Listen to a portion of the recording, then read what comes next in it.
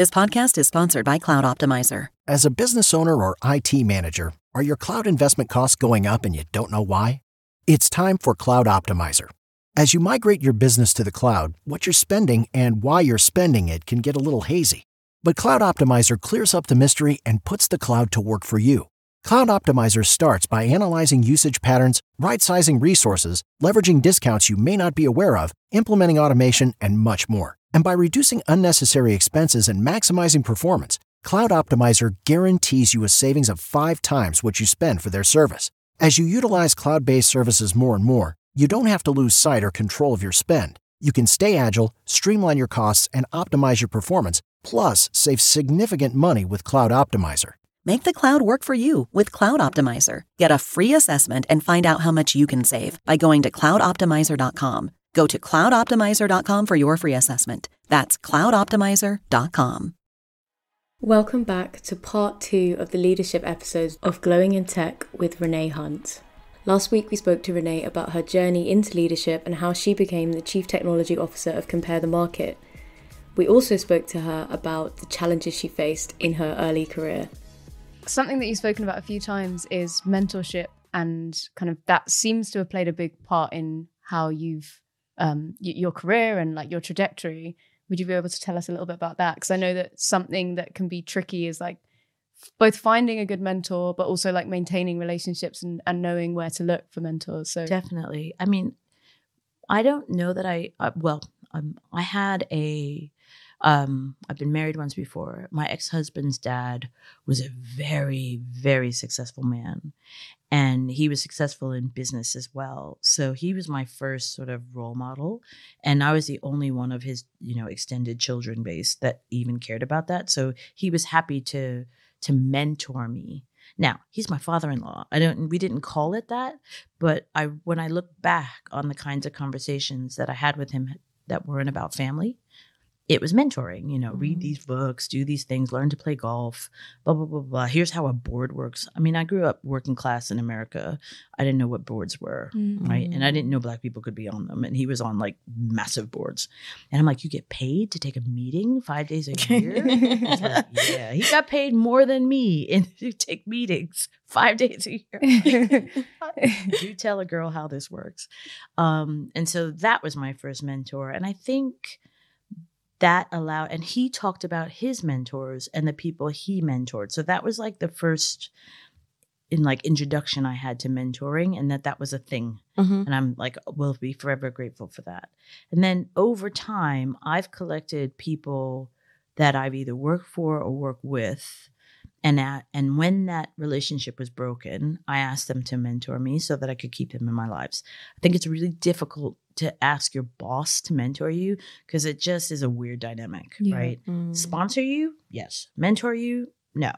And I need mentors who have nothing to gain from what they're going to tell me or from the relationship, other than the feeling it gives them inside to share and help somebody else, which is fabulous, by the way. So I always mentor other people because it just makes me feel really good to watch them succeed and to know you're like, I raised that one's all right, that one's cool, that one will be okay. So my mentors usually have a couple at a time. I'll be really honest, I've had like 2 Black mentors in my whole career, and I'm on 37 years now. But white men are in the rooms that are making decisions, and mentors should also be looking out for opportunities for you. So make peace with that until we overcome. Make peace with that because there won't be enough Black or female mentors to go around. And if you have a good chemistry with somebody, or you work for somebody who actually cares about you and wants to see you succeed, shouldn't care what form. Sometimes you have to educate them. They say stupid things like, they don't care what color you are. I'm like, we can agree to disagree. Yeah. I'm sure that wasn't the reason. I'm like, no. And that, having somebody who can talk about intersectionality is helpful, but it's more helpful to have somebody who truly cares about you. Yeah. Right. And I mean, I had a meltdown with my mentor like a while back, not since I joined CTM, everything's well. But I mean, I called him in a panic when I was promoted saying, I can't do this. And he's like, it's not like you to have imposter syndrome. I'm like, it's not imposter syndrome. It's like, I can't do it. I don't know anything about this and this and this and this. He's like, well, you can learn, duh. But he's known me long enough that I could call somebody and have a meltdown. Yeah. And no, that's not going anywhere, except I just told everybody. Proper meltdown, shaking. Oh, no. Yeah, that's important because you can't always be confident and bold when you're making these big decisions and you're trying to figure out where you fit and you're having to learn. So yeah, and you have to be able to tell somebody like, I don't know what I'm doing. Yeah. Like if you do that in your organization, I would hope that most organizations are mature enough and caring enough to recognize that's your emotion speaking, or it might even be reality, right? But I wouldn't do it. Like I would not share to that level to anyone for whom that puts them in a difficult position. Because if they're a director in an organization, for example, and you tell them, I've been given this financial ledger and I have no idea what I'm doing and I'm Googling it every 5 seconds to do it, they may now have a risk that they have to manage somehow with that information. It's like, don't be sharing that. Share that with your mentor. Because they don't have to do anything with it but talk you off a ledge and say things like, most people Google everything. Yeah. And is that why you I say? learned to code before there was YouTube. Oof. No. I don't know if we could do that. No, Honestly, there is these no things way. called books. There is no. I actually can't comprehend how people use the code without Googling. Honestly, I learned to code where you didn't know if it ran Yeah. until it was Is that the whole compiled. compiler? Yes, honey. And then you would find out that you missed a paren on line 2 of code that's this Yeah, long. literally. Yeah. It's just about to kill yourself. Yeah, it's fun. So would you say that coding is relatively easier? No. Oh. No, because there's so much more to know. Yeah. There's so much more to know. Like, I think that's a fool's game to go. Back in my day, it was hard. I think there were fewer resources. Code was much simpler in many ways. So in other ways, it was hard. No, I don't think it's fair to draw comparisons. Yeah. So have you faced any barriers when it came to leadership? What's been your story in terms of that? Oh, wow. Well, like I said, we were talking earlier, and I'm like, all y'all women now are living in Disney World. Yes, that is what was said. That's right. We paved the way. They really have. It's barriers. I think the big barriers are a lot to do with perception, a lot to do with how organizations think about leadership and managerial roles, and then hopefully people are not so obtuse to have a picture in their head. But often, like I've worked in organizations where leadership was really challenging because there was like an order. He's next, right? You'd have somebody who is outstanding and doing a great job, but this guy's been waiting patiently and they're already a level ahead of them and they're next. And I find that quite claustrophobic. I took myself out of corporate life for a long time and ran my own, call it contracting, call it consulting. I didn't distinguish. People called me a contractor, but I acted like a consultant. And I earned like a consultant. So, little girl. So I think, and I did that because I didn't want to participate in that. Like, it just felt ridiculous. And I think in the UK, it feels like it's different than in America. But I think the biggest challenge is how organizations think about opportunity, and, they don't have open, you can't apply. Sometimes the roles aren't even published. So I would say look for organizations, especially if you're in a big company, that publish roles. and go on the interviews, even if you don't have a chance, even if you don't think you can have a chance because it's good practice. And the feedback you get in an end of year is about you right now, right? And if a company is really progressive, it might be about your potential. Right. It's different than the feedback you get for that specific role when you go for an interview. And here's where you're lagging. Here's where your gaps are. That's priceless. Yeah. Because then you know what you need to work on if what you want to do is that next role. And then I would say be choosy when you're talking to organizations about, ask questions. Do you advertise all your roles? What about senior leadership roles? Do those get advertised? Because often those are like a little committee and we could decide it's going to go to that person. Or they'll say it's going to go to that person, but we'll advertise it so that it feels fair. Just want to hang your head. So yeah. I think those are the barriers that if we're going to be a competitive nation, and there's so much work that we have to do to bring the UK back into a competitive stance and to a growth stance, we can't leave any of our talent behind. And if we think that talent all have the same background, shape, experiences, we will leave our talent behind. We absolutely will. I have a man working for me who never went to university, and he's one of my senior directors. And nobody would question his ability to do what he does.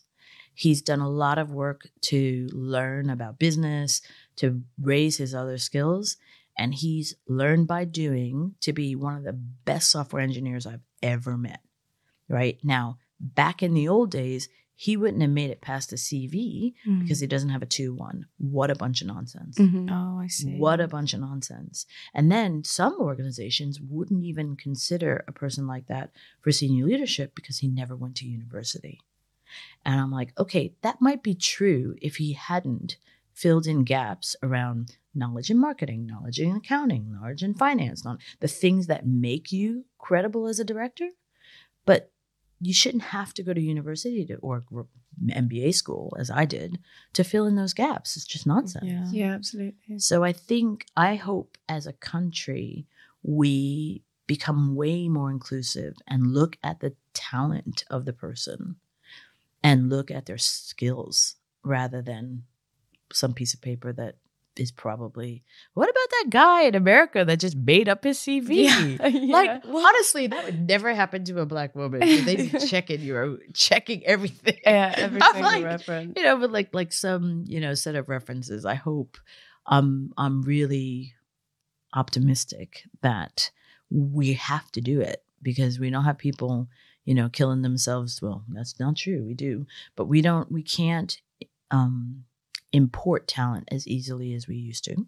And so we have to really help develop the talent we have in this country. And the great news is we have a very multicultural country. We have people with all kinds of lived experiences that will bring all kinds of skills to the table.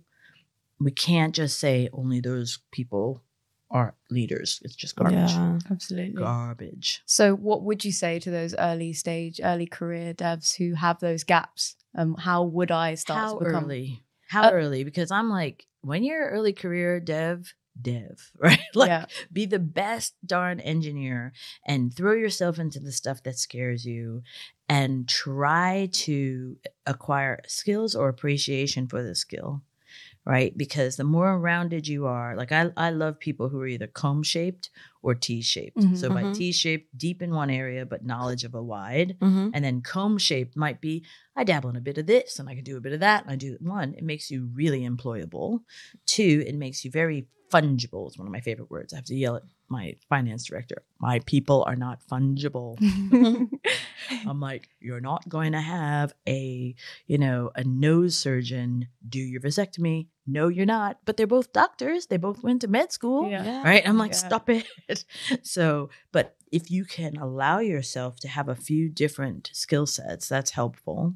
It gives you the ability to do jobs that require you to be broad. Right? But I'm going to say be good. Right? So resist the temptation to become a BA. Nothing wrong with being a BA, but if you did a boot camp to learn to code. Give yourself a chance. Yeah. I met a woman about 10 years ago, and she went to Makers, and she had been a professor, university professor, and decided to career change into writing code. Amazing, right? And she was frustrated because a lot of the other entry level, like first careers devs, were way faster than her. And unhelpfully, her boss was like, she's a bit slow, right? And my question back to her was, are you accurate? Like, are you slow and your code is riddled with bugs? And the answer was no, code's really good. And I'm like, oh, don't worry about it. You'll get faster, right? Making you have higher quality is harder than getting you comfortable with a language where you can write it a bit faster. Okay. Right now, she's got a phenomenal career, right? And she went deeper. She was like, I'm going to go back in. I'm going to do all this shit. So she's like doing proper engineering. But she was at that weird point where she could have very easily been talked into, maybe I could be a BA. Maybe I could be a TA. Maybe I could be, and I'm like, it's too early. By BA, do you mean business analyst? Business analyst. Yeah. Or a technical analyst or a product manager. Or all, and there's like, I want product managers who have coded. I really do. I want everybody. Like, I think coding should be like reading, and you learn it in school and everybody has a small appreciation for it because it's 2023 and like whatever. We don't teach people pen quilling anymore. We should be. Do they teach cursive in school anymore? It's a good question. I don't know, but they do teach coding. So we are like that. Coding, not cursive. Then we can write in a secret language that our younger children don't understand. But yeah, I mean, I think it's a basic skill. And then from there, you go on to do other things. And there's no shame or disrespect for people who decide, I don't love software engineering. It's not for me. Like, look, I left it, right? I'm going to go do this. My worry is that, especially for women and women of color, for whatever reason, there isn't the same level of grace and patience. Absolutely. For how we learn. Yeah. And I'm like, let's be clear. Women invented this industry. It is ours. There would be no code if there was not women in every decade after Ada. Like, get real. So the idea that somehow our brains don't naturally, like, it's such a ludicrous bunch of nonsense. But we do come to it differently. And when it's men who are evaluating, they don't often appreciate it. And that's my worry. Like, I want y'all to hurry up and get through makers and get to be seniors and principals and staff engineers. So people go, leave her alone. She's fine. Right? Yeah. Leave her alone. She's fine. You back over there. Yeah. Because I think that's how we're going to build up so my advice is hang in there. Give yourself the grace to be a bit crap. Do like 100 days of code. Big fan of 100 days of code because it's your own pace. You get like, oh, this is it. Okay, so when I was in school, I was really bad at maths. I did them. I shouldn't say that. I wasn't bad at maths. I just found it really hard. And I decided that because it was hard, I was bad at maths. Yeah. And then I listened to the very, very dishy Professor Brian Cox, on a podcast. And he said, oh, when I left being a pop star, I went back to university and yeah, I really have to, he said, I really had to like work at maths. And he said, but everybody has to practice maths. It's not natural. And I was like 40 something years old and really like they say I was 48 years old when I learned, years old when I learned that you have to practice math to be good at it. Yeah. Well, you have to practice writing code to be good at it. Yeah. You have to. Yeah. Right? It's a very rare individual who's naturally good at writing like code that works first time. Is there such a thing? I've not seen it in Only person if yet. you copied off of Google. And even then. Code that works first time. So give yourself that grace. And then if you want to go into leadership, mentorship is important. Where can you practice leadership? At every part of your career, right? So is there an event that's going on that you could lead something or be responsible for organizing it? Can you lead a guild? Can you lead a chapter? And these are good ways to learn people management, how to have empathy, how to listen. Because these are the things that make for good. And then read everything about what good leaders did, and pay attention to what bad leaders do as well, and go, yeah, that didn't go well. Don't do that. I've learned some of my best lessons for some pretty shocking leaders, like my own bosses, where I'd go, yeah, that feels pretty awful. I'm never going to do that to someone. Yeah. And you know who you are. Damn. Shots fired. And you know who you are. Oh, no. Have the receipts. Wait, so it is my favorite time on the podcast. You know me. It is What is the Tech Tea? Renee Hunt will be sharing her controversial take on the tech industry. So Renee, spill it. What's the tea? So my controversial take on the tech industry is less about the tech industry and more about business in general. And I think the issue I see in business is often they look at the resources, the very valuable resources they have in tech, and think that they're somehow one-dimensional. And so whilst we're thinking about leadership, right, we're thinking traditionally leadership comes out of marketing, comes out of finance, comes out of operations, comes out of consulting, right? Nobody's generally thinking about the leaders that can come out of tech, or that the tech resource is so valuable because they can do this mystical, magical thing that we don't make the opportunities for them to go work in operations, work in commercial, work in marketing.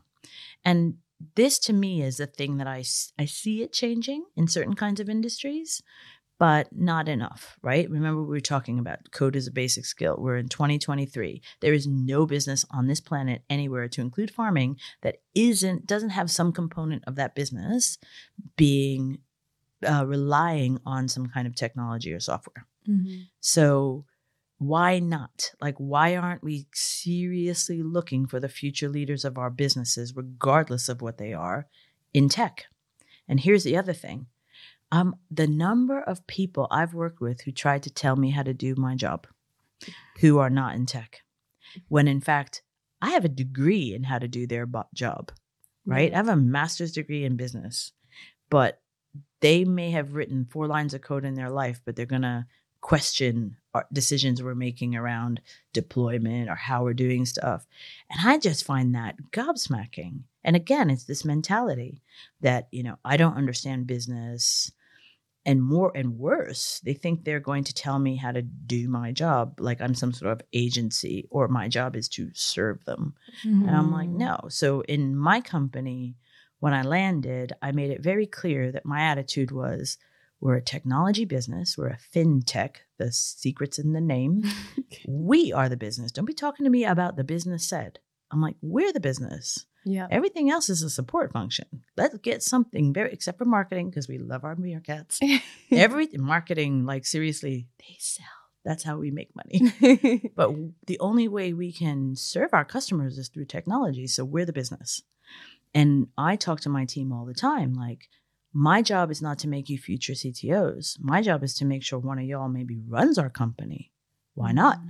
Right? So this is the thing I still find it like, unless it's a tech business, people aren't thinking about technology people as leaders, nor are we providing the learning opportunities, right? So at some point in one of my leaders' career, I should be moving them into commercial or into marketing so that they can someday be the CEO. I can be the CEO. So why do you think Mark, that is I the could case? Be the CEO, just so you know. Why do you think that is the case? Why do you think that there isn't that kind of Because I think, remember, like back in the day, technology used to be a cost center. It used to be full of women, right? It reported to things like the chief operating officer or finance, right? Yeah, that's wild. There was no seat on there was no CTO, right? Like CTO is a title that only became real in the last 20 years, right? So there was no seat in the exec, and you just go, okay, so if all you're running is an accounting system off of a bit of software, I get that. But if we look at how business has evolved, you just go, really? So I think we're still, as a Western culture, understanding that tech is as essential and central to business as finance. Yeah. I would argue more so, right? Soon we will automate finance, the tech people. We'll get rid of them. Watch out, finance. Watch out. But I think it's really curious. We can get into that. Like, everybody's talking about automation and, the robots are coming for your jobs. It's like, hold on, that's a middle class construct. Because if you talk to people who are in working class jobs, the robots have been doing their jobs for 30 years. Automation is not new. And it's now that we're creating automation that's smart enough to do what a lawyer does, right? Now suddenly it's a problem. I'm like, no, that's where we're going. We shouldn't be afraid. But yeah, like, tech is more relevant than jobs that I'm going to automate. Yeah. Yeah. And maybe, like, I think that's something that both you and I both kind of like wanted to make that move into software engineering, because we wanted to have that future-proof career. And I can imagine that when, as a technology person who's been in technology and been doing technical roles from the beginning, it might be less appealing to go across to the other side of the business. Like, what would motivate me? I think it's too late for me, but I think I would encourage you to have a broad vision for where your career might go as a result of your foundation in tech, right? So that's different than jumping out of code too early to take a tangential role, right? But I could see a career track that looked like this. I worked in tech, and then I became a product manager. And product manager is one of the best jobs to train you to be a CEO, because you got to do all the jobs, right? So you learn a bit of finance, you learn a bit of marketing, learn some operations, you damn sure learn commercial. So right there, you've now got the nucleus for running a business, right? And then they go, we're going to try you out in commercial, right? Like, I would encourage us to be thinking broadly about tech as a foundation. Yeah. And you might love it if it makes your eyes sparkle and you spend up all night talking to other like people in hoodies at night talking about code. Like, probably you should stay in code, right? But this could launch all kinds of different careers and be open to it, because we need our future CEOs, we need our future COOs to have a deep foundation in tech, and not just the ones running Google, right? Not just them. Amazing. Thank you so much. Are we done? Yeah, we're done. Honestly, fast. We didn't talk about anything juicy. No, if we want to hear more juicy things from you, juicy. How can we keep up with you? How can we get in contact with you? Oh my goodness. So I'm don't LinkedIn me. Honestly, LinkedIn is like, this is overwhelming now. But I was gonna say I was on Twitter, but I'm about to jump. How do we stay in touch when all the social media is just, I don't know, a cesspool? Yeah, literally. Where are you jumping ship to? I don't know. So I used to have a public Instagram. I think I need to redo my Instagram, but I am on Twitter. And I'm still on Twitter, so you can follow me on Twitter. Renee number 17 is my Twitter handle and my Instagram handle. So look for me on there. But I do need to figure out some sort of like staying in touch. And I'm actually thinking about starting a podcast. Oh, lovely. It's been lovely. I was taking pictures of your setup to see how it works. Lord knows what I'll talk about. Talk about everything. Yeah, we need all the juicy stuff. Spilling all the tea. I want to write a book, but I have to retire first, because I'm not going to hold back. It's going to be like Harry, but on steroids. Yeah, you won't be sparing anyone, because I still have the receipts. We need a tech one. Oh, there was one. I'm trying to think of the consulting one. There was a consulting one that came out in the late 90s. And the thing was, it was written like fiction, and it was 100% true. And so there were like stories in it where I knew the people who were in the story. I was like, oh, but they wrote it like it was fiction. So they got away with it. Changed the names to protect the guilty. And it was, oh my goodness. So we'll look out for your book then. I'll have to do that. I'll be like, true story. I might name it that, true story. Great. Thank you so much. Thank you. It's been a pleasure. Thanks so much for listening to another episode of Glowing in Tech. I'm really excited to share some more community comments that have been happening across our socials based on the episodes we've released so far. If you haven't already, please do leave us a review on Spotify, Apple Podcasts, YouTube, wherever you're listening. It makes a massive difference, and it would be great to hear your thoughts.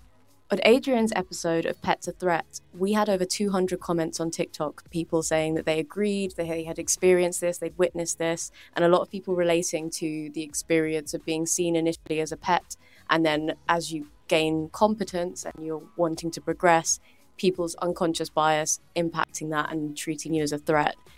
It's important to bear in mind that this isn't something that's your fault. This isn't something that is as a result of how you work or what you have done wrong. We highly recommend that people in this situation do what they can to advocate for themselves, but we also understand that not every situation can be remedied by you alone. So if it's costing you your health, psychological, physical, make sure that you are doing your best to keep your eye on other places. Because one overwhelming thing that we've seen from this video and the reactions that we've had is that it is a very common experience for especially Black women, and it's not your job to fix it. So if that workplace isn't doing it for you, you don't have to stay and tolerate it. There are places you can thrive, and you will not always be treated as a threat in those places.